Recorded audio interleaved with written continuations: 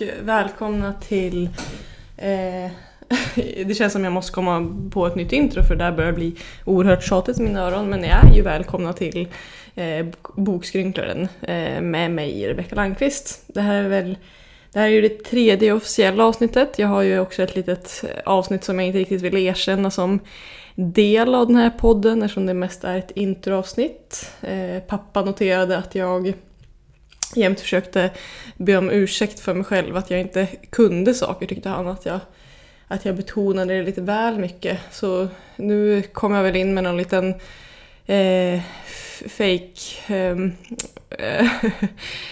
fake inställning om att jag kan allt. Hörrni. Nej, det kan jag inte. Men man kanske inte ska tjejveta så mycket. Ett ord jag lärde mig idag tack vare Amelia. När jag satt i frisörstolen. Tjejveta är tydligen när man liksom motsatsen till killgissa. Att man som tjej kanske vet saker men att man liksom inte riktigt tar sin plats och uttrycker dem helt enkelt. Det där var en parentes jag inte trodde jag skulle komma in på när jag började spela in. Nåväl. Jag vill först innan jag börjar prata om dagens avsnitt vill jag bara flagga lite för att jag har startat en Instagram som heter Bokskrynklaren där också.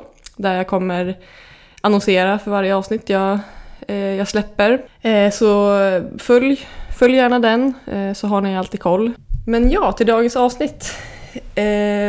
Idag kommer min syster Linda Landqvist och pratar utvandrare med mig. Det är den kända serien böcker av Vilhelm Moberg som hon rekommenderade mig att läsa väldigt mycket. Jag liksom drog mig lite före för att det är en så gammal bokserie. Jag var lite rädd för språket som man är ibland. Och det handlar ju om ett gäng svenskar som på 1800-talet emigrerar till USA i och med att det var en stor torka och katastrof kan man väl ändå säga, eller svältkris i alla fall i Sverige på den tiden. Och de mest framstående karaktärerna är ju Karl-Oskar, Kristina, Robert, Ulrika, Daniel och så vidare. Och även liksom Karl-Oskars föräldrar, Kristinas föräldrar och så vidare. Och i och med att den här boken handlar om, eller de här böckerna handlar om utvandring, så tänkte jag att jag skulle prata om emigrering ur ett psykologiskt perspektiv. Karl-Oskar, Kristina, Robert, Ulrika och jättemånga andra tar ju sig till USA. De emigrerar till det nya landet. Och att liksom byta kultur på det här sättet och ta sig till en ny kultur kallas ackulturation. Det vill säga att man kommer från en kultur och kommer till en ny kultur på ett annat ställe. På gruppnivå handlar det om liksom de här processerna som sker när två kulturer som varit separata sammanförs. Alltså att språk, ritualer, sociala organisationer och så vidare utväxlas mellan kulturerna helt enkelt. Men på individnivå, vilket vi kommer vara lite mer intresserade av idag, så handlar ackulturation om den förändring som sker hos individen när den tar till sig en ny kulturs normer och beteendemönster. Och det man kollar på då är dels hur benägen individen är att lämna och ta avstånd från sin egen kultur och dels hur lätt individen tar upp det nya samhällets kultur. Och beroende på hur mycket man lämnar och tar sig från sin kultur eller hur mycket man tar till sig det nya samhällets kultur, det leder till 4 olika processer som ni säkert har hört talas om. Separation, assimilering, integration eller marginalisering. Och där är ju integration det som ses som bäst, att man liksom har kvar sin egna kultur på något sätt men också tar till sig av den nya, att man liksom integreras i det nya samhället.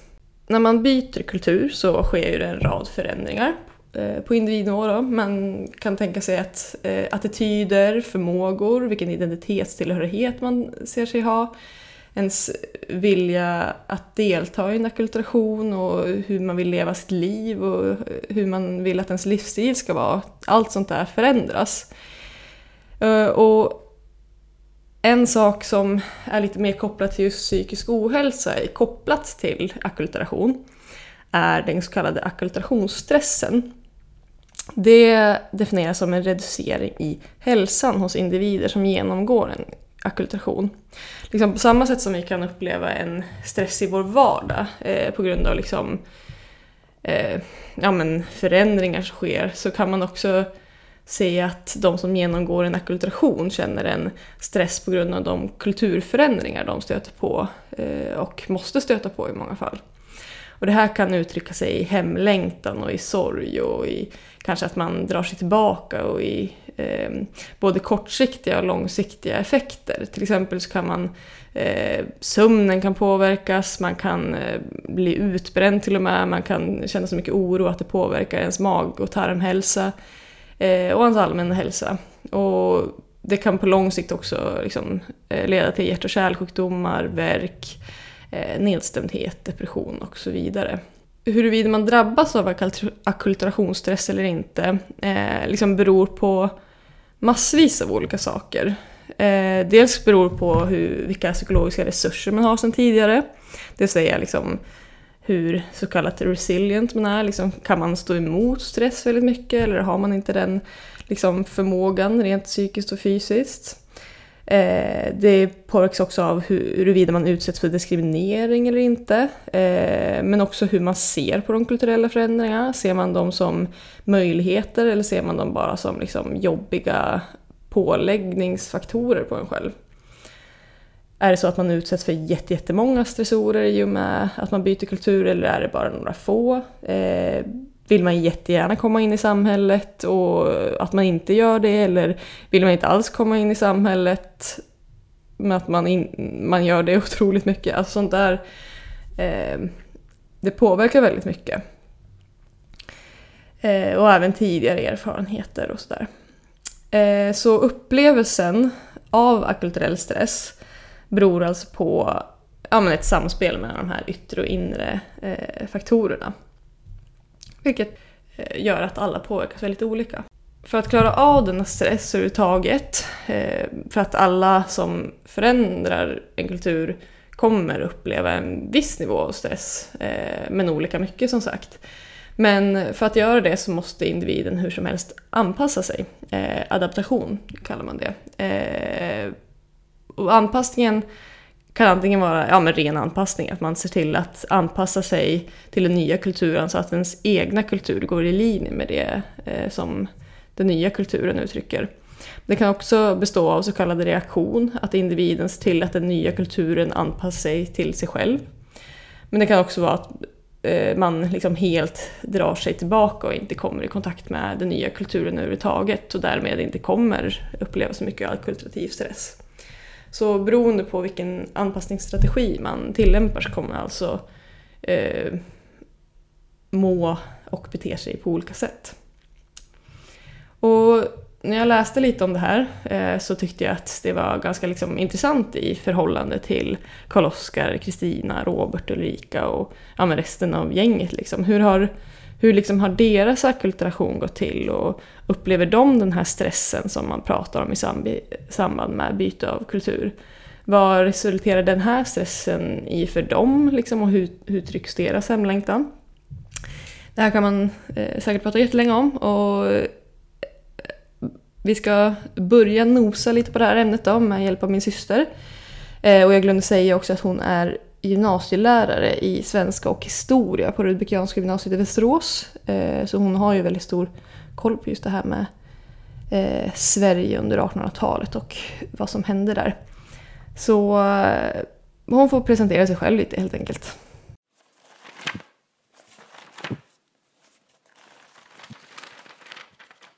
Välkommen! Tack så mycket. Jag har introducerat dig lite från början och sagt då att i början har sagt att du är svenska och historielärare. Men jag tänkte att du kunde få berätta lite om dig själv helt enkelt. Jag jobbar ju som sagt som gymnasielärare som du hade berättat i ämnena svenska och historia, och jag valde de ämnena helt enkelt för att jag är väldigt intresserad av historia och språket rent generellt. Och jag läste historia först på universitetet för jag visste att jag liksom ville jobba med någonting som hade med historia att göra, och då är det inte jättemånga yrkesval liksom, som man har att välja på. Så jag ramlade in på det helt enkelt, valde svenska därefter eftersom jag som sagt tycker om språket, tycker om att läsa väldigt mycket. Har läst väldigt mycket i mitt liv rent generellt och tycker om att prata om böcker och liksom prata om böcker med elever och sådär.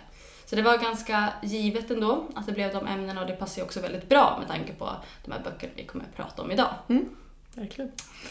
Precis, och det leder ju oss rätt in i frågan, vad är din relation till de här böckerna av Moberg? Det är en jättestor fråga för mig, för de här böckerna är alltså absolut några av mina favoritböcker. Det är de böcker som liksom har berört mig mest, och de som jag liksom först tänker på när de frågar vilken min favoritbok är. Och det kommer sig av att när jag hade läst mitt första år på universitetet under en sommar när jag flyttade tillbaka till Västerås för att bo hos mina föräldrar och sommarjobba på ICA Maxi, började fundera på att jag skulle välja svenska som andra ämne, och fick lite så här bildningskomplex och insåg att jag ville liksom, ha läst lite mer klassiker. Och jag hade ganska mycket tid över den här sommaren. Liksom, jag började ofta jobba vid 3-4 på eftermiddagen. Liksom, så att jag hade väldigt mycket tid att läsa. Så då gick jag till Västerås stadsbibliotek, och jag kommer ihåg jag stod där i hyllan, plockade ner liksom, den här boken direkt när jag såg den och tänkte men det här passar ju mig jättebra som är så intresserad av 1800-talet. Och sen var jag fast och jag läste ut alla 4 böckerna på några veckor i en rasande fart, minns jag. Och liksom älskade sönder dem. Och jag kommer ihåg när jag läste sista boken, då grät jag så mycket som min mamma kom in i rummet och trodde att jag hade gjort slut med min pojkvän. Så de berörde mig verkligen någonstans, och har blivit såna böcker som jag rekommenderar alla att läsa. Även om det inte är jättemånga som faktiskt har uppskattat dem. Jag har ju rekommenderat dem till min man till exempel, och han säger ju att första boken, alltså, han tycker ju de är så dåliga och tråkiga och de åker bara båt. Och det gör ju mig oerhört provocerad när han säger så. Han hävdar att han har läst andra boken också, men jag tror inte riktigt att han har gjort det. Nej, det stämmer ju, de åker väldigt mycket båt. Men i alla fall, när de åker den här båten då, över till USA, så gör de ju en sak som jag pratar väldigt mycket om i introt, om ackulturerar sig, eller vad man ska säga. Det är kanske inte den rätta böjningen av det verbet, men nu får det heta så. Och det är ju de sociala processer som sker när man liksom kommer till ett nytt land eller en ny kultur, och det liksom kan vara jag pratar lite om gruppnivå, men främst liksom så vill jag ju fokusera då på individnivå, att det är liksom här man byter identitet, kanske man tar till sig nya normer och seder och liksom sånt där. På vilket sätt, alltså vilka förändringar gör till exempel Karl-Oskar, Kristina, Robert, Ulrika, alltså vilka förändringar gör de gällande sin kultur när de kommer till USA, ser du? Liksom? Bra fråga, och jag tycker att de tacklar det här på väldigt olika sätt. Det känns på något sätt som att Moberg vill spegla olika sorts emigranter i den här boken på något vis. För vi har ju Karl-Oskar som är den man tänker på först liksom, nästan när man tänker på det här eposet liksom. Och han är ju den här som bara kör på. Han är så fast bestämd, han är praktisk. Liksom, att han har liksom levt under svälten och nu ska han ta sin familj, skapa det bästa livet för dem. Han är ju så himla fastställd på det, så han kör ju bara. Han tittar inte tillbaka speciellt mycket. Utan han tar ju till sig nya, liksom, han hittar nya praktiska lösningar på sina problem. Han gör allting liksom för att skapa sig nya livet. Alltså hans blick är ju bara rakt fram. Liksom. Han verkar ju inte besväras nämnvärt så mycket när han väl kanske stöter på liksom, kulturella skillnader när han typ åker in till staden liksom där. Då verkar ju, ja men visst, det är liksom lite annorlunda språk och sådär, men det är inte någonting som typ det är inte något han besväras av över jättemycket, får man uppfattningen av nästan, utan det är liksom, han tar sig an det väldigt liksom, med huvudet först. Det är ju typ 7-8 år sedan jag läste de här böckerna, så att ibland kan det vara så att jag har skapat stereotyper av karaktären i mitt huvud. Absolut, för det var liksom länge sedan jag var så nära dem på det sättet liksom. Men han är ingen liksom nostalgisk person i den bemärkelsen, utan han tar till sig liksom, det nya levnadssättet, även om han gör det mycket på sitt sätt. Huruvida han integreras eller assimileras liksom till det nya samhället, det tycker jag är svårt att prata om på det sätt, för att han gör ju det liksom sakta men säkert. Han lär ju sig språket ordvis liksom. Ja, men det är såklart inte jätteutskrivet i böckerna liksom exakt hur de tar till sig kulturen och så, men det är ju väldigt tydligt att Karl-Oskar är väldigt så här, ja men nu är det här sättet vi lever på och så får det vara. Precis. Och man ska inte liksom tänka så mycket kring det. Nej, han är lösningsorienterad och vill att alla ska må bra. Och till skillnad då, om man tänker då, vi kan börja med frun då, Kristina liksom. Hur ser hennes ackulturationsprocess ut, eller vad man ska säga? Den skiljer sig väldigt mycket från Karl-Oskar, tycker jag, eller Karl-Oskars, med tanke på att hon har en hemlängtan som är mycket större. Hon hanterar ju inte det här nya på samma sätt som han gör, utan hon bär ju verkligen öppet på den här liksom saknaden efter Sverige som hon har, på ett sätt som han sopar ju undan det. Han sopar ju det under mattan. Man förstår i slutet av de här böckerna att han saknade det lika mycket som Kristina gjorde, men han visade det aldrig på samma sätt. Men Kristina, hon har ju liksom en helt annat behov av att uttrycka sin saknad efter Sverige, och det kommer det ju uttrycka på olika sätt. Hon pratar om det här astrakan-äppelträdet blir ju liksom så symbolen för hennes Sverige. Det är liksom det som gör att hon liksom, lever kvar i det, och det kanske inte hade varit så om hon fick leva längre. Hon dör ju när hon är 38, hon är ju ung, jag tror det var 38. Ja, men runt om svängarna. Och hon kanske hade liksom kommit in bättre eller vant sig, men det man får se hos henne är ju faktiskt någonstans en sorg och en hemlängtan till Sverige. För henne blir ju nästan lite som där blir ju lite som ett hinder nästan för henne att kunna ta till sig USA kanske, för att liksom Sverige alltid är närvarande, och det behöver inte vara negativt förstås, men till exempel det här trädet liksom, det behöver inte vara negativt att det finns där och påminner, men det blir ju också att hon liksom kanske alltid får flashbacks till Sverige liksom, på ett sätt som Karl-Oskar liksom kanske skjuter undan, eller så är det bara liksom att han inte tänker på det lika mycket som hon gör i det vardagliga livet liksom.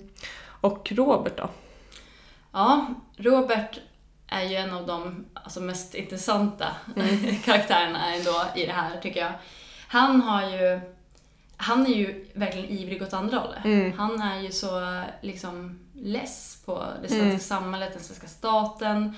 Han är ju arg och trött på att hela tiden vara liksom slav under någon, eller ha en överman, någon som liksom, bevakar honom, någon som styr över honom. Han vill ju ha frihet, och det är ju liksom friheten i USA som blir symbolen för honom.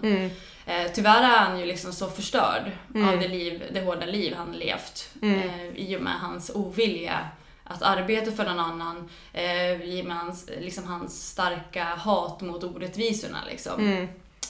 Och att han blir misshandlad så grovt att han får den här hörselskadan, och att han till slut liksom utvecklar någon form av han har ju nästan lite att han får nästan lite schizofrena tendenser, eller personligen liksom att han hör ju lite röster nästan ibland liksom, och lever i sin egen värld som ingen annan får tillgång till liksom.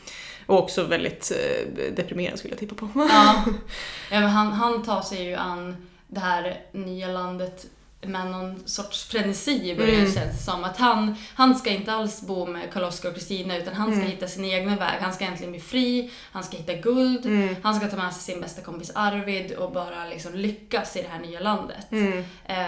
Någonting som han kanske inte riktigt är kapabel till i det är liksom den psyket eller den hälsan han. Precis, för han liksom bär med sig ett liksom väldigt stort trauma som man förmodligen inte har bearbetat liksom, och komma in med den liksom, med frenesi som du säger blir förmodligen väldigt chockartat, även fast han kanske inte liksom, accepterar den liksom, chocken som kommer från honom. Och han försöker ju på sitt egna vis. Han slår sig ju fri, alltså bort, han vill ju inte påminnas om det liv som ligger bakom honom, utan han slår sig fri från det.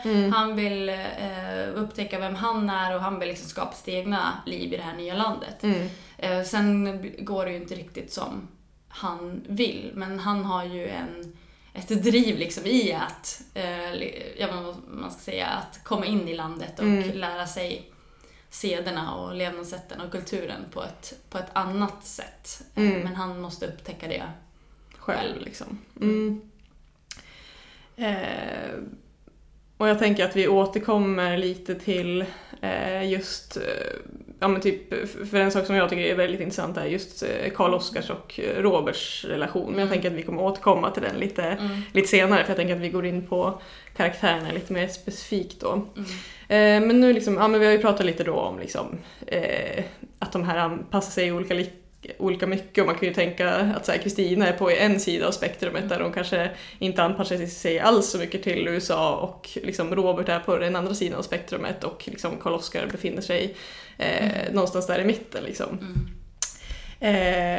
Och kopplat till ackulturation är termen ackulturationsstress. Och det är den liksom stress som drabbar individer som kommer in i en ny kultur. Man kan drabbas av det olika liksom mycket, antingen liksom mer eller mindre. Men hur tror du att liksom, Karl-Oskar, Kristina, Robert eller någon annan karaktär som till exempel Ulrika, liksom, vad är den ackulturella stressen för dem? Liksom? På vilket sätt stressas de och påverkas av de kulturella förändringar de gör? Hur liksom uttrycker sig stressen hos dem helt enkelt? Men om vi börjar, pratar om den här stressen då, utifrån karaktärer, så tror jag att det är enklast egentligen att titta på Robert. Eftersom han uttrycker, eftersom hans ganska turbulenta liv även i USA liksom får en tydlig, vad ska man säga, stresskurva på något vis. I och med att han först är så himla fast besluten liksom, på att klara sig själv, att han ska hitta det här guldet. Han och Arvid ger sig ut på den här resan tillsammans som liksom är ganska dumdristig på många sätt. Och det går bra bitvis i början, de känner sig ganska fria, men i och med resans gång så får ju Arvid det här tvivlet när han börjar liksom tänka att nej, men det här kanske inte är så bra. Liksom, vi har ju en trygghet där liksom, hos Karl-Oskar och Kristina, men här är vi ute i det osäkra liksom. Och Robert, han liksom, tuffar bara på. De har ju någon ganska stor konflikt, vill jag minnas, om det här, och liksom, och Robert liksom blir mer och mer övertygad om att nej, men det de gör är rätt, de kommer hitta det här guldet, de kommer liksom bli rika och de kommer leva hur bra liv som helst i det här fria USA. Och sen så i och med att Arvid dör, Robert blir sjuk, visst blir han sjuk? Han får väl gul feber eller något sådär, vill jag minnas.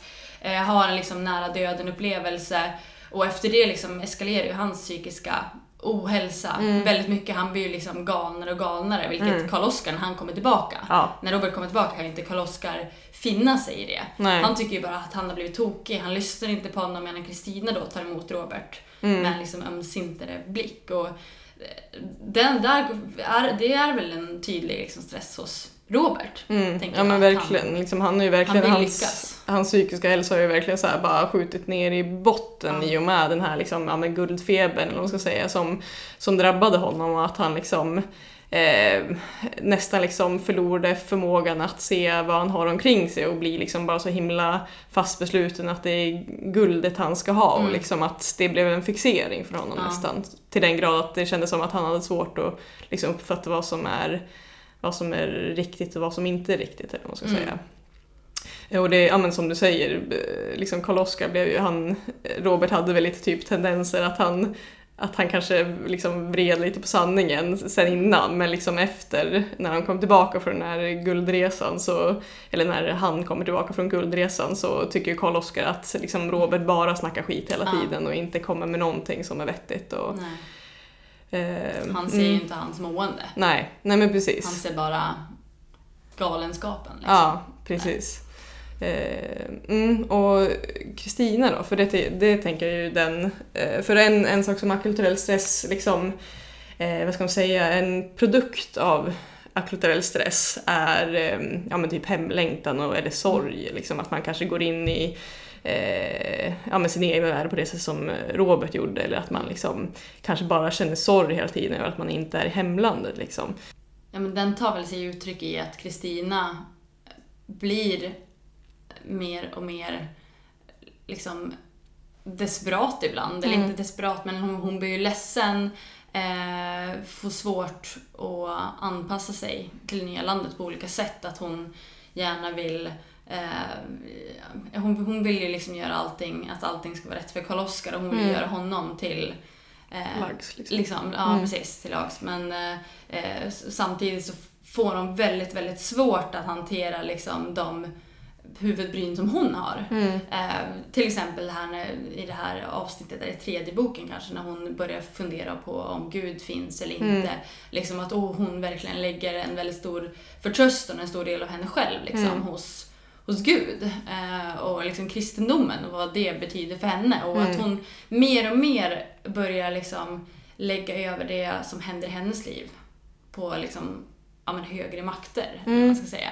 Att hon tar liksom inte ansvar för det själv, utan hon liksom hoppas att hon ska överleva det här sista graviditeten, till exempel, när läkarna har sagt att nej, men du ska inte ha fler barn, din kropp klarar inte av det. Och när hon väl blir gravid igen, trots liksom trots att hon inte borde liksom. Så liksom lägger hon över det liksom på liksom, om det blir liksom någon form av teodicea-problem på något vis liksom, att, om det finns en gud, då måste väl jag få överleva liksom. Ja, men precis, för jag tolkade ju först där när jag läste, jag bara, gud vad hon blir radikaliserad liksom, så här. Det är ju snarare liksom att det är liksom hennes sätt att kunna hantera kanske all den sorg hon känner i sig och all den liksom så här, hur livet blev liksom, på något sätt, att hon lägger över det till något annat, för det liksom blir mer bekvämt och liksom möjligt att hantera liksom. Karl-Oskar är ju lite svårare att se någon slags stress hos. Verkligen, för han förnekar ju allt på något sätt, alltså nu förenklar jag, men på något sätt så känns det som att han i hans personlighet förnekar den sorg han känner, och jag tycker att det är det som så väl kommer fram i de här sista sidorna i sista brevet till Sverige. Jag vet inte hur många sidor det handlar om, men när han ligger där efter att ha blivit träffad av det här eken som faller på deras gård, när han ska hugga ner med sina söner och blir sängliggande liksom i sina sista levnadsdagar eller år eller veckor eller hur lång tid det nu är det handlar om, för det minns jag inte. Men när han vecklar ut den här sönderhållna eller sönderpillade liksom kartan av judetjockar, eller vad heter det, jag tror det. När han liksom går med fingret längs de här ställena som han har älskat och liksom avgudat hela sitt liv. Och när han går den här vägen från Korparmon till Duvemål, liksom där Kristina stod och väntade liksom varenda söndag kväll liksom på honom. Det är ju där alla känslor kommer fram, när han sitter där i sin ensamhet och bearbetar den här stressen. Det är då man förstår liksom att nej, men han har verkligen sörjt i hela sitt liv på något sätt liksom, att han älskar verkligen, eller saknar verkligen Sverige ändå, trots att man inte har sett spåren av det innan, trots att han har bytt sitt namn till Charles Nelson liksom, och liksom han bor på Nelson Settlement, och så finns det ju något korn av Sverige som man fortfarande saknar. Ja. Förstår. Otroligt rys på på det kapitlet. Men vad heter det? Nej men precis, så där blir det så himla tydligt att så här, för Karl-Oskar är liksom inte... Man kan ju tycka att han är kanske väldigt, väldigt stoisk och liksom så här, att han kanske liksom har någon slags typ machonorm inom sig eller någonting, att han måste vara på, och så är det ju, men samtidigt för honom märker man att han vill göra den här flytten till USA för att det är det enda alternativet han ser liksom, för att hans familj ska kunna överleva. Och att så här, att den här stoiskheten och den här kanske hans hårda sätt att kanske vara mot Robert ibland liksom, det är egentligen bara liksom typ väldigt mycket typ oro och omsorg och liksom omvårdnad som ligger i det på något sätt, att han bara vill att liksom allt ska bli så bra som möjligt för att det är han ändå som har tagit beslutet liksom att flytta. Och det här liksom kommer ju till uttryck också i sättet som liksom Karl-Oskars relation till sina barn också blir i slutet. Alltså när han börjar bli lite äldre, lite skröplig, speciellt efter den här liksom ryggskadan som han får. Att barnen har ju verkligen liksom assimilerats i samhället på ett helt annat sätt. Liksom. De pratar flytande engelska, och det gör ju förvisso liksom Karl-Oskar också på något sätt då. Liksom, han har sin svengelska fortfarande när han försöker skriva och sådär. Men barnen, det blir ett avstånd där mellan dem också. De är lite trötta på honom, fast det är han som har byggt upp deras liv. Det är han som har liksom skapat den här nya hemmet. Men där avståndet tycks växa ganska stort mellan han och hans barn, tycker jag. Liksom. Och det är också en sorg på något vis. Ja. Och jag tänker så här, en sak som skiljer dem åt väldigt mycket och som kanske påverkar hur pass mycket liksom så här, hur jobbigt de tycker saker är i och med liksom i och med att de kommer fram till USA är ju liksom förväntningar. Jag tänker att det måste påverka oerhört liksom mycket huruvida man liksom kanske upplever väldigt mycket stress eller inte. Verkligen. Och de hade väl väldigt svårt att se vad som låg framför dem. Hela den här resan, inte bara båtresan, utan när de ska ta sig från liksom New York till Ellis Island eller var de kommer fram. Nu minns jag inte det, det brukar väl vara där de kommer fram. Och sen den här tåg- och båtresor och de vandringar de gör tills de liksom kommer fram till den här platsen som senare blir deras hem. Liksom. Det är en otrolig resa de gör utan att ha någon aning om vad som ligger framför dem. Och de hade väl väldigt klar bild att nej, men då ska vi bygga det här, och på något sätt så lyckas de ju också, för det är det de gör. De slår sig ner, de är om olika saker längs vägen, men de bygger upp ett liv. De bygger en liten stuga i början som sen blir ett större hus. De tar sig ju an allting på ett sätt som jag tror, eller som jag vet inte var så vanligt kanske, när man emigrerade från Sverige till USA. Så det är ju en otrolig förväntan och ett otroligt liksom mörker framför en när man inte vet vad kommer mitt liv sluta liksom, när man inte har någon form av försäkring liksom. Ja men precis. Och där liksom det var ju verkligen då en tid då som det kanske inte men det var ju inte så lätt att överhuvudtaget resa eller någonting. Men jag tänker också just den aspekten att man kanske tänker att så här, ja, man bor i Sverige, man tar sig och man är i USA, och det är liksom att det är just bara där när man kommer fram till USA att det är då liksom all den här liksom eventuella liksom påverkan på en psykisk hälsa eller någonting kommer. Men det är ju sån otrolig, ja men bara som du säger, att det är, den här otroliga resan gör ju att man kan liksom fucka ur helt. Alltså så här, alltså bara liksom att så här, behöva vara på en båt, vad är det? De är väl i 4 månader. Jag minns faktiskt inte hur många månader, men det är några månader. Många månader liksom bara liksom utsätts för död, sjukdomar, löss. Och liksom att bara det kan liksom skapa väldigt mycket liksom ohälsa och väldigt mycket liksom kanske neuroticism och liksom, alltså så här, tänk vad oroad man måste vara hela tiden över sina barn. Ja, men om vi reser så åker vi alltid och vet att när vi kommer fram kommer vi sova på ett hotell. Ja, precis. Så att, här åker de ju liksom ingenting. Ja, och vet inte vad de kan förvänta sig heller. Nej. Liksom.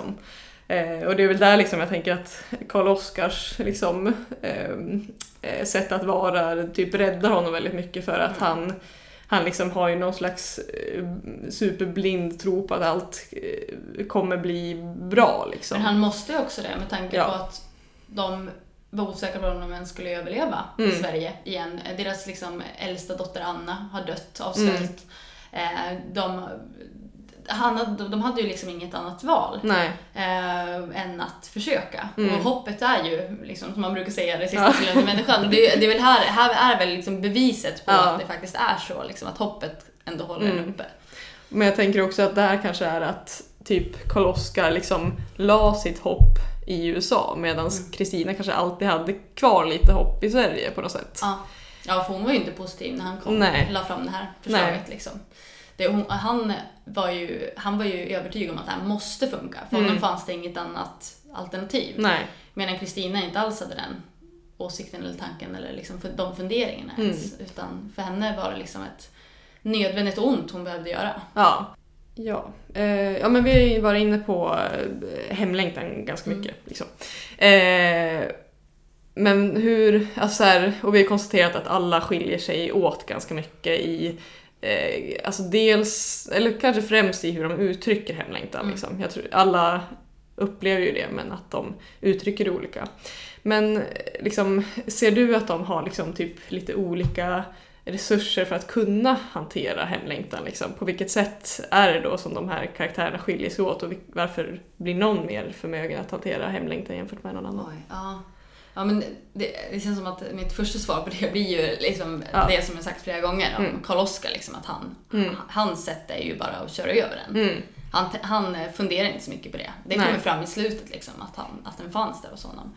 Medan Kristina är väl mer att hon pratar om det, hon fixar fram saker som påminner henne om Sverige när de får de här kärnorna, tror jag, till det här astrakanet, planterar det. Att hon måste liksom hela tiden ha den här Sverige, saker som påminner henne om Sverige på något vis. Pratar om det, hon uttrycker det på ett helt annat sätt liksom än vad Karl-Oskar gör.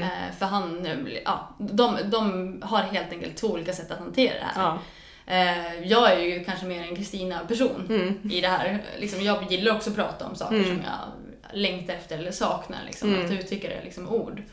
Medan Karl-Oskar inte gör det. Och Robert, han skulle ju aldrig erkänna någonsin att det fanns ens en gnutta hemlängtan. För Sverige står ju för allting han hatar. Det känns, för honom är kanske mer att han liksom längtar till något. Han kanske inte har en hemlängtan, utan han bara längtar efter att något ska bli bra, liksom, något annat. Och han har ju liksom, men han har ju kanske sämst, alltså rent objektivt sett sämst förutsättningar att kunna liksom typ både hantera sin hemlängtan och liksom hantera de svårigheter som man stöter på i och med att man emigrerar, liksom, i och med att han har varit med om så mycket. Liksom. Jag får om vi ska jämföra honom, det finns ju faktiskt en karaktär i böckerna som flyr av egentligen nästan samma anledningar, flyr men reser. Och det är ju Ulrika, alltså från Västergöl, den här prostituerade kvinnan som blivit utdömd och liksom föraktad i sin socken liksom hemma. Hon är ju den här som liksom också hatar det svenska samhället. Hon hatar överheten, hon hatar samhället, hon hatar kyrkan, hon hatar allting som Sverige står för. Och kommer aldrig bli kvitt sin stämpel som hon har fått i Sverige förrän hon flyttar. Men till skillnad från Robert, för de har ju lite samma mål, de flyr det de hatar mest liksom. Men till skillnad från Robert så lyckas hon vända det till någonting positivt för henne. Hon hittar sin kärlek, hon gifter sig, hon skapar sig det här respektabla livet som hon faktiskt har velat ha väldigt länge. Och vänder ju faktiskt ett nytt blad. Alltså hon lämnar ju Sverige bakom sig på ett helt annat sätt, för att där fanns det ingenting för henne kvar att hämta. Ja, men verkligen, hon är ju så här, hon är en väldigt spännande individ liksom. Hon är ju verkligen den som kastar om sitt liv helt och hållet liksom. Nej, men det är väl det, jag tänker att det är det som de här 4 karaktärerna på något sätt symboliserar. Att Moberg ville få fram, alltså dels orsaker till varför man emigrerade. För det syns ju också i de här på något sätt liksom. Vi har ju alla delar där liksom. Svenska staten, hatet mot det, liksom, svenska kyrkan, övermakten, svälten, hungern. Liksom, i de här karaktärerna kommer ju alla de här olika anledningarna till varför folk faktiskt flyttade till USA från 1850 till 1920 ungefär. Liksom. Så det liksom upplevs ju genom dem på något sätt. Ja, men verkligen. Det är ju lite av nästan en liten historisk lektion att bara läsa de här böckerna. Även om man kan diskutera historiska korrektheten i trovärdigheten. Vi kan gå in på det sen. Men jag tänker att nu ska vi gå in lite på de olika liksom, karaktärerna. Lite mer, vi har ju gjort det liksom, hittills. Men jag tänker att så här, vi vill liksom, så här, djupdyka lite i karaktärerna för att för att det är intressant. Men vi behöver inte ha några mer anledningar så. Min favorit vill jag börja med, och det är ju Robert. Han har ju väldigt kämpigt, har vi konstaterat. Men vad representerar USA för honom, tror du? Vad är det han vill liksom hitta med USA? Varför liksom, det känns ju som att han lite har fått en hang-up med USA. Vad är det för honom? Det är ju definitivt den amerikanska friheten som fortfarande är deras ledord, tycker jag. Liksom, han tänker ju att i USA, där är man fri. Där är ingen stat som ser över mig, där är ingen liksom, som hackar mig i nacken liksom, eller som kommer bestämma över mig, utan i USA så är jag en fri man liksom, att leva hur jag vill, och det är ju någonting som lockar honom extremt mycket, för han vill ju vara sin egen herre liksom. Och det är ju det som lockar med landet, och han ser ju rikedomarna, i hans huvud så är det ju så himla lätt att komma dit och bli rik och lyckas. Ja, men precis, för det är det man har liksom fått höra om, att det är liksom så här, där så fort man kommer till USA kan man bara liksom resa och få guld liksom, i princip. Att det är bara att gräva lite, så är det. Som stod på de här reklampamfletterna som delades ut i Sverige liksom, när man började migrationen på allvar och så, att det gjordes ju reklam redan då för liksom sådana lösningar. Ja, och det här med att liksom bli sin egen herre på något sätt. Jag undrar om liksom typ Robert förstår ens vad det är typ. Det känns som att så här, det är någon diffus bild av att men om man blir självständig och blir sin egen herre så kommer man också bli lycklig liksom. Och att han kanske liksom märker vart efter att att han kanske inte blir så mycket lyckligare, men att han bara skjuter bort den tanken och fortsätter liksom. Jo, men absolut, utifrån det liv han valt. Han kunde säkert ha hittat ett perfekt fritt liv i USA, men han valde ju inte så klokt, och i och med att han tar på sig att Arvid dör, vilket han gör, eftersom det är han som manar på Arvid att fortsätta, trots att Arvid flera gånger tycker att han verkligen vill åka hem.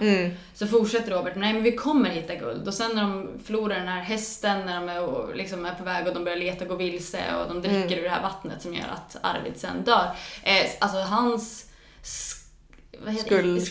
Jag tänkte säga skam, men det var inte riktigt rätt. Hans skuld han känner efter det äter ju upp honom inifrån. Och från och med det så är det nog kört, för det där tas liksom hjärnspökarna över han, såklart. Eller honom på ett helt annat sätt. Och där också liksom kopplat lite till det är att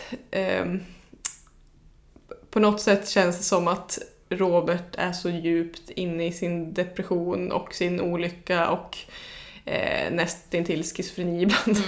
Alltså sådana tendenser, att det känns som att han liksom är han förmögen när han väl kommer till så att kunna hitta lycka liksom. Kan han bli lycklig? Det känns ju inte som det. Nej. Det känns ju som att hans iver också sätter käppar i hjulet för honom, för att han tänker inte efter, eller han gör och han hoppas, men han väljer liksom fel vägar hela tiden. Vilket gör att det är liksom, det känns ju inte som att det skulle kunna sluta lyckligt för hans del. Liksom, det är ju också för att man sitter här efter, man vet hur det var för många som sökte guld i USA under slutet på 1800-talet, början av 1900-talet. Alltså där, man vet ju att det är sällan gick, eller att skapa sig liksom ett rikt liv på det sättet han som är facit i hand. Det är ju jättelätt att sitta här och säga att nej, men det är nog svårt liksom för honom, men det vill jag nog ändå tro att det var väldigt svårt i hans envishet liksom. Ja, i hans verkligen. blindhet att skapa sig ett liv på det sättet han försökte i alla fall. Ja, men precis. Jag tror han liksom hade kanske orealistiska förväntningar på vad och liksom, och alltid när man har orealistiska förväntningar tror jag inte man kan hitta lycka på det sättet liksom. Stora ord. Men vad heter det? Och jag tänker det är det här som också, om vi ska komma in på Karl-Oskar lite bara, att det är det här som gör kanske att Karl-Oskar har så himla svårt att förstå Robert, för att han liksom, de är lika på många sätt, men jag tror inte Karl-Oskar tror jag inte förstår sig på den här impulsiviteten och ivern på det sättet som Robert uttrycker liksom. Sen har ju de också helt olika syften med sitt Amerikaliv. För som vi sa, alltså är Roberts största, vad ska man säga, alltså lockelse i friheten. Karl-Oskar, det är väl, alltså hos honom ligger väl friheten absolut som en lockelse, men det är ju snarare ett gott liv, mat på bordet, alltså liksom en överlevande familj. Ja men precis, exakt. För honom är ju hans familjs säkerhet det viktiga. Det är inte, han bryr sig liksom inte på samma sätt om den här friheten att känna sig, att liksom få bort de här samhällets kedjor som han tycker liksom tynger ner honom. Det har ju inte Karl-Oskar på samma sätt, utan han vill skapa sig ett drägligt liv för han och hans familj, där de kan leva lyckliga i resten av sina liv. Alltså, går ju med på det spåret. Men ja, och jag tänker att det vore intressant, ja det är intressant, liksom i och med att du är både svenska och historielärare i ett och samma paket, så tänker jag att liksom så här, jag menar att du liksom är knuten till den här bokserien på ett väldigt bra sätt liksom. Om vi börjar liksom i änden att så här, hur den här bokserien då, så ser man den som en, du hintade lite om det förut, ser man den som en liksom så här, realistisk porträttering av emigrationen eller emigreringen till USA? Ja, alltså jag skulle nog våga säga att det Moberg har fått mest kritik för med den här boken är att många tycker att den inte är trovärdig i vad som händer, för att och det är den inte. Det är såklart att det här kunde hända, och det hände säkert för liksom, en del svenskar som flyttade över till Amerika. Liksom. Men en mycket mer vanlig, en vanlig konsekvens, gud jag tappat ord nu. En mycket mer vanlig, liksom, ett vanligt händelseförlopp var att man kanske kom till New York, behövde jobba lite i New York, hamnade i de här slumkvarteren där alla svenskar bodde. Fick ta jobb från dag till dag. Hade man tur så fick man liksom ett tungt jobb att göra för dagen i 12 timmar, och så fick man gå hem med en liten slant. Hade man otur så gick man runt hela dagen och letade efter någonting att göra. Man kanske flyttade till Minnesota, där man liksom, där alla svenskar, eller många i alla fall svenskar flyttade, i hoppet om att liksom få ett drägligt liv, ett nytt liv, precis som Kristina och Karl-Oskar liksom fick. Men kanske hamnade i sådana här slumsamhällen som Swede Hollow till exempel, utanför St. Paul i Minnesota. Och där man liksom fick återigen kämpa för ett drägligt liv. Eftersom många amerikaner såg på svenskarna som pest och pina. Svenskarna var ju inte, liksom, de var inte glada över att svenskar kom till USA, utan snarare var det ju så att svenskarna fick bo på trånga, dragiga utrymmen, fick ganska hårda liv innan de faktiskt kanske lyckades arbeta sig uppåt och skapa drägliga liv. Det var ju väldigt ovanligt att man åkte och hittade en bit mark och tänkte att ja, men här ska vi bo och börja bygga sitt hus och liksom blir det självständig på det sättet, utan det var ju ofta en mycket större och längre process där det faktiskt ofta innebar ganska mycket elände också innan man kom till rätta. Alltså för många var det så, inte alla, men för många. Nej, för många liksom. Och det är väl det som sagt de här böckerna har fått kritik för. Ja, för att den är liksom romantiserad helt enkelt. Ja, men sen måste man också tänka på att Moberg faktiskt åkte till USA när han skrev de här böckerna. Han gjorde ju en otroligt grundlig en djupdykning helt enkelt i emigranternas liv och intervjuade människor, läste på gamla dagböcker och papper och allt möjligt liksom, när han skrev de här böckerna, så att det är ett otroligt gediget arbete bakom. Så det är ju såklart att han visar en bild som absolut var möjlig. Ja. Det är bara kanske inte den mest vanliga bilden. Och också kanske visar en bild som är, för här måste man ju ta in aspekten av att det är liksom ett litterärt epos. Att liksom man inte kan kanske så här, om det ska vara intressant att läsa om, då kanske det inte är intressant att det stannar i New York och så råkar de vara kvar där hela tiden. Utan att, nej men precis, att det liksom skapar det här liksom ändå framgångsreceptet. Säger jag, fast det var ju absolut inte framgång på alla sätt och vis, men liksom att det ändå liksom, de lyckas på något sätt. Och det är intressant, för när man läser böckerna så tycker man ju liksom absolut inte att så här, oj vilken framgångssaga liksom så här. Man tänker att de så här drabbas av väldigt mycket så här jobbiga saker och sådär, och att det ändå, alltså trots det liksom är kanske en romantiserad bild av hur det var liksom. Men hur blev situationen i Sverige när så många hade dragit liksom, under det här 1800-talet? Liksom?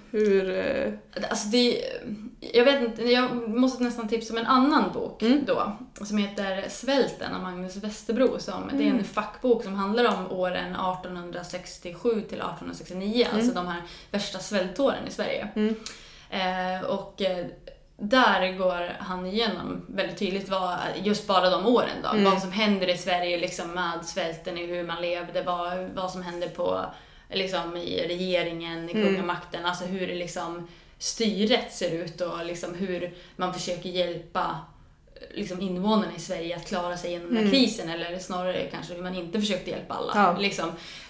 Och det är väldigt liksom svårt att men det är en stor fråga att svara på som man skulle kunna prata väldigt länge, för det är mycket som händer. Många, alltså det är olika källor säger olika, men det är allt från 1/4 till 1/5 av Sveriges befolkning som flyttar. Man brukar säga att det är mellan 1,3 till 1,5 miljoner människor som faktiskt emigrerar. Det är jättemycket människor som emigrerar, så att alla måste ha känt någon någonstans som emigrerade, eller hade någon kusins kusin som gjorde det, eller liksom. Så på det sättet måste det ju varit en otroligt omvälvande tid med både svält, liksom missförhållanden, missväxt, förlora familjemedlemmar åt ett annat land. Alltså så här, men precis. Och jag tror att mellan bara under de här 3 åren, alltså från 1867 till 69, så dog det 27 000 fler människor än vad som gjorde normalt. Alltså det är väldigt många människor som dör och lever fattigt och liksom, så att det är en orolig tid i Sverige. Och jag tror att vi idag, när vi liksom har en av de starkaste välfärderna i världen, har väldigt svårt att se att för 140 år sedan så ville man absolut inte bo i Sverige. Nej. Jag måste nästan läsa, för jag läste upp ett litet citat som jag läste idag när jag höll på liksom, jag läste igenom lite olika artiklar och så här om det här. Och det var som sagt en artikel som handlar om en bok av Lennart Persson, när han också pratar om utvandringen. Och då skrev de i den här artikeln då att medan svenskarna i USA väntas putsa på sina astrakanäpplen, ska invandrarna i Sverige istället integreras snabbast möjligast. Och jag tycker att det här citatet verkligen talar så himla starkt för att vi så gärna vill att liksom det svenska ska bevaras i USA. Liksom att vi ömmar mycket för den här svenskheten, de svenska utvandrarna som bodde kvar där, och att det här svenska arvet ska finnas kvar i dem, och som sagt de ska putsa på sina astrakanäpplen där och liksom leva på det, medan folk som faktiskt flyttar till Sverige idag förväntas. De ska direkt komma in och integreras och vara som oss. Och liksom så här, bara sopa bort. Och jag tyckte att det där citatet var väldigt talande. Ja, verkligen. Men mycket stämmer väl överens i hur man tas emot. Alltså av en stor del av befolkningen i alla fall. Liksom, att man kan tycka att det känns liksom galet att flytta till USA och få bo i typ kåkstäder liksom, för att man inte kommer in i samhället, för att man blir spottad på av befolkningen. Inte alls omtyckt liksom. Det är svårare att komma in, svårare att få ett drägligt jobb och liksom sådär. Det är ju på många sätt faktiskt liknande för de som kommer till Sverige idag. Att man kommer möta svårigheter i samhället liksom, och vissa kommer inte vilja scen precis. där. Liksom. Alltså, och då blir det där liksom citatet också så himla typ så här tydligt i liksom vad man värderar högt och vad man inte värderar högt. Liksom, att man, då kanske man tänker typ att så här, ja men vi gjorde det för att vi var tvungna att fly på 1800-talet, men de som flyr nu är ju också lika tvungna. Liksom. Ja.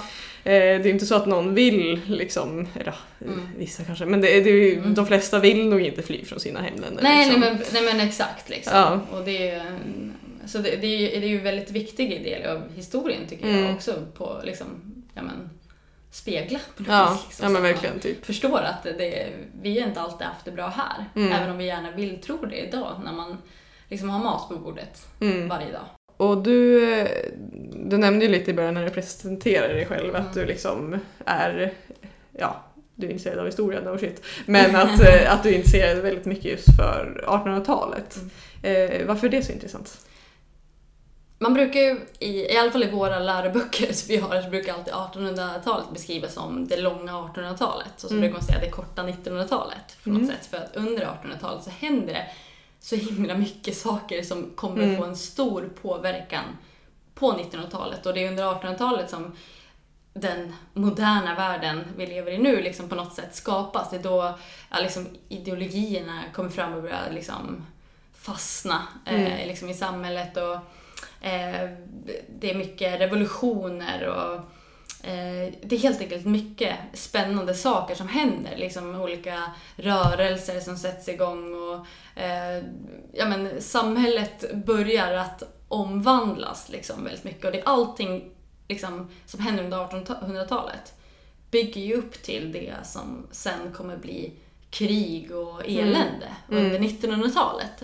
Och det är mycket liksom så här viktiga processer i samhället som händer då, som jag tycker är jättespännande. Och om man tar en titt på Sverige under 1800-talet så är det också väldigt intressant tycker jag med den här svälten och alltså det ganska hårda bondelivet som ändå var det vanligaste livet på något sätt i Sverige under den här perioden liksom. Och jag har nog ända sedan jag var liten så här, intresserat mig väldigt mycket för det, och jag har läst några böcker som utspelar sig under 1800-talet i Sverige om någon liten flicka när jag var liten, så redan där hade jag liksom det här intresset för det och det livet liksom, och att det är så stor skillnad från idag på något vis, fast det är ändå så nära. Ja, det är liksom den precis, att det liksom är ju, krasset är ju typ 100 år sedan då, men att det ändå är så himla skilt från hur precis, det är liksom nu. Att skulle man leva en dag under 1800-talet så skulle vi inte känna igen mycket på något sätt ändå, för att det, liksom, för det händer så himla mycket under 1900-talet sen så kommer forma om världen, och det är klart liksom, man skulle kunna jämföra 1100-talet med 1500-talet och ändå vara så här: okej, liksom, det är jättestor skillnad, men det är ändå liksom på något sätt, alltså finns det liksom likheter, men sen här på slutet så händer det så himla mycket så det blir liksom samhället hinner utvecklas på så otroligt kort tid liksom. Ja, men vad kul beskrivning också av just att säga av det långa 1800-talet och korta, att det är så här, att det verkligen har, att de har blivit så, att den har blivit så distinkt kanske liksom just i historien. Världskartan som den ser ut idag är ju bara rester från liksom 1800-talets liksom uppdelning av kolonisering och imperialism liksom. Och det, liksom det är mycket hemskt som händer under 1800-talet som kommer att bli bättre eller värre liksom så här senare, och det är så är det ju med alla tider såklart, men 1800-talet har alltid varit spännande för mig av för att det händer mycket, och för att så här, vi påverkas väldigt mycket av frågorna eller så här, grejer som händer då, det påverkas vi av väldigt mycket idag liksom. Absolut. Men om vi ska återknyta lite till Utvandrarna också, avsluta lite på en gullig ton. Så just med Utvandrarserien så har ju du berättat om en liten detalj du har på ditt kontor på jobbet. Kan du berätta om det? Men jag har, eller på mitt skrivbord så har jag en sån här uppskjutbar vägg som man kan liksom måla fast saker vid. Och där har ju jag printat ut de sista sidorna ur det sista brevet till Sverige. Som jag kan läsa ibland när jag förlorar lite motivation eller när jag liksom inte vet riktigt vad jag ska göra. Då brukar jag läsa dem där och liksom fyllas med lite ny energi. För de sidorna betyder så mycket för mig. Liksom. Kan läsa mig kan tänka mig dig där gå förbi och tåras lite i ögonen. Ja. Finns det något mer du vill säga om just Utvandrarserien innan vi går in på de 5 korta frågorna? Läs dem. Ja. Och jag vill inte överhypa dem, för jag tror det är det jag gör. Ja, det är kanske. därför mina kompisar inte tycker om dem när de sen läser dem. Så gå in med inställningen av att de kommer vara okej. Ja, OK. Lite sådär bara. Nej, men det kan ju bara liksom +1 på att liksom så här, det är ju verkligen väldigt så här stora verk som man, ja, men på samma sätt som när man läser typ Harry Potter så kan man bli så här bara helskotta vilket arbete liksom Moberg jag vill inte la att det ska bakom ta allt. slut liksom. Nej, men precis. Det var väl därför jag också var så ledsen i slutet, tror jag. Ja. Jag ville att de skulle ta slut. Jag lyssnade faktiskt på musiken från Kristina från Duvemåla när jag cyklade hit idag för att få lite inspiration. Mys. Ja, tack så himla mycket för att du liksom har deltagit på att prata om Utvandrarserien. Ja, det är uppskattat. okay. Nu ska du få delta i segmentet 5 korta frågor. Ja, favoritbok?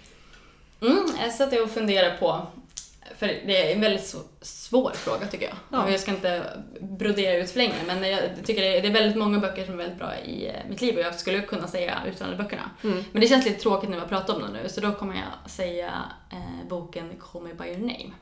Den vet jag också är en sån bok som inte alla tycker om, men som jag älskar av någon outgrundlig anledning. Ja. Parentes. En av dem alla är jag. Ja. Den ska läsas på engelska också. Viktigt, jätteviktigt. Ja, obs. Favoritkaraktär?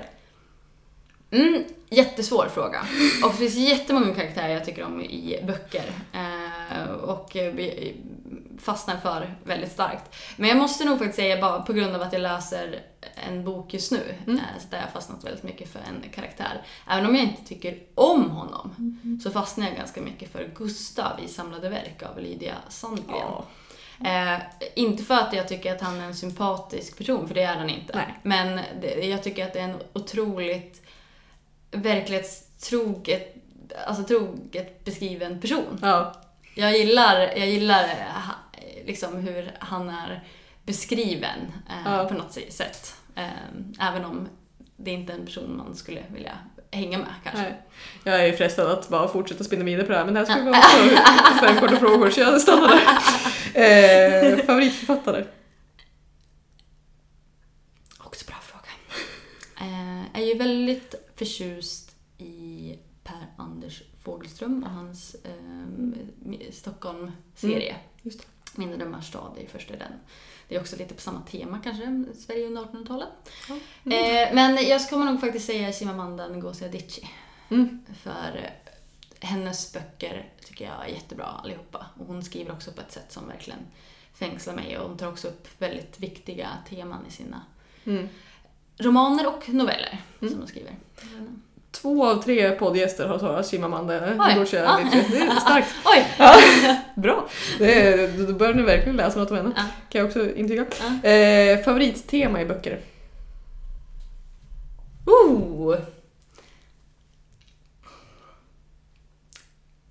Gud vad svårt. Svenskt 1800-tal. Uppenbarligen svenskt 1800-tal. Det ligger mig varmt i hjärtat. Nej, alltså jag skulle nog snarare en tema vilja säga att böcker där det finns en väldigt tydlig så här omvärldsbeskrivning eller alltså en beskrivning av miljö eller där man verkligen får liksom grotta in sig i en miljö.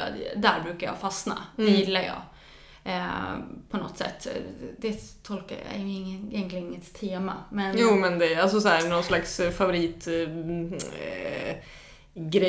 betingning i böcker, alltså liksom så här lite brett. Ja, men typ miljö, alltså mysiga miljöer. Jag gillar liksom att få kliva in i en annan värld och jag tycker att det oftast är lättast när det finns någon form av verktyg för det liksom. Till exempel i Italien, det här somriga, varma Italien i Call Me By Your Name, eller om Göteborg i Samlade verk som jag pratade om nyss. När man verkligen får ta del av en stad eller en plats på ett otroligt beskrivande sätt, det tycker jag väldigt mycket om. Så där har författare mycket att vinna. Alltså, att man hamnar, de vinner över mig på det. Borde du älska Sagan om ringen-trilogin? Har faktiskt försökt läsa den när jag var typ 16 eller någonting, så jag kanske borde försöka igen, men det får inte bara bli det. Nej. Det måste finnas en balans. Obs kanske internt om man är Sagan om ringen-fan, men det är ju en vedertagen sanning att det är väldigt mycket miljöbeskrivning. Vad vill du rekommendera? Bred fråga. Jag vill rekommendera att läsa lite mer, typ noveller. Att inte bara rikta in sig på romaner. För jag har aldrig varit speciellt förtjust i noveller själv. Men som lärare har jag märkt att noveller är ett utmärkt sätt att få elever att läsa. Och att det blir väldigt lättillgängligt, man behöver inte lägga så mycket tid på det, men man kan ändå diskutera ganska stora frågor om litteratur utifrån noveller. Så att jag brukar alltid arbeta med några romaner, men också noveller liksom, så att man får in det på något sätt och man kan liksom träna med noveller på ett väldigt bra sätt. Och jag har också märkt att jag tycker om att läsa noveller mycket själv, även om jag tycker det är lite svårare att hitta bra noveller än att hitta bra romaner. Men jag tycker ju till exempel att Novellix, om man uttalar det så, har jättebra noveller i deras små liksom, kategorier. Det finns till exempel arbetarlitteratur, som är ett tema som jag tycker väldigt mycket om i litteratur. Arbetarlitteratur. Den svensk arbetarlitteratur står mig också väldigt varmt om hjärtat. Med Ivar Lo och Johansson till exempel. Och, det är Moa Martinsson och det tycker jag väldigt mycket om. Men i alla fall det är liksom temat på Novellix, alltså arbetarlitteraturnoveller till exempel. Det tycker jag är jättebra. Det finns också flera jätteroliga. Det finns franska noveller och så det är mycket olika kategorier. Och jag rekommenderar verkligen att läsa en sån, för det blir också mycket mer, man tänker mycket mer när man läser flera noveller på samma tema. Till exempel har jag läst den med temat vänskap. Och då är det liksom 4 eller 5 noveller där man liksom, beskriver en vänskap på olika sätt, och det får en att liksom tänka lite mer än om det hade varit en roman liksom. Ja, men precis, att man får se lite olika perspektiv. En bra tips. Det kan vi också, Annika Norlin, sångaren i Säkert, har ju släppt en bok nu med bara noveller liksom. Ja, just det. Som är bra liksom. Så om man vill liksom, läsa mer noveller. Tack så himla mycket för det också. Och nu har jag väl tackat dig 700 gånger, men tack en gång för att deltog i podden. Så vi är syskon, vi hörs ju. Så.